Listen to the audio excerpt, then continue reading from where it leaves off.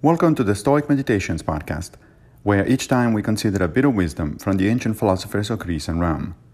I am Massimo Pigliucci, a professor of philosophy at the City College of New York, and I will guide you through this reading. Today we reflect on Epictetus, Discourses 3, 16-10. Keep well out of the sun, then, so long as your principles are as pliant as wax.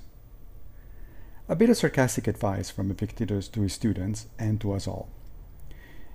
We like to think of ourselves as moral individuals, whose life is guided by basic principles of decency, and whose behavior toward others is at least ethically acceptable, if not perfect.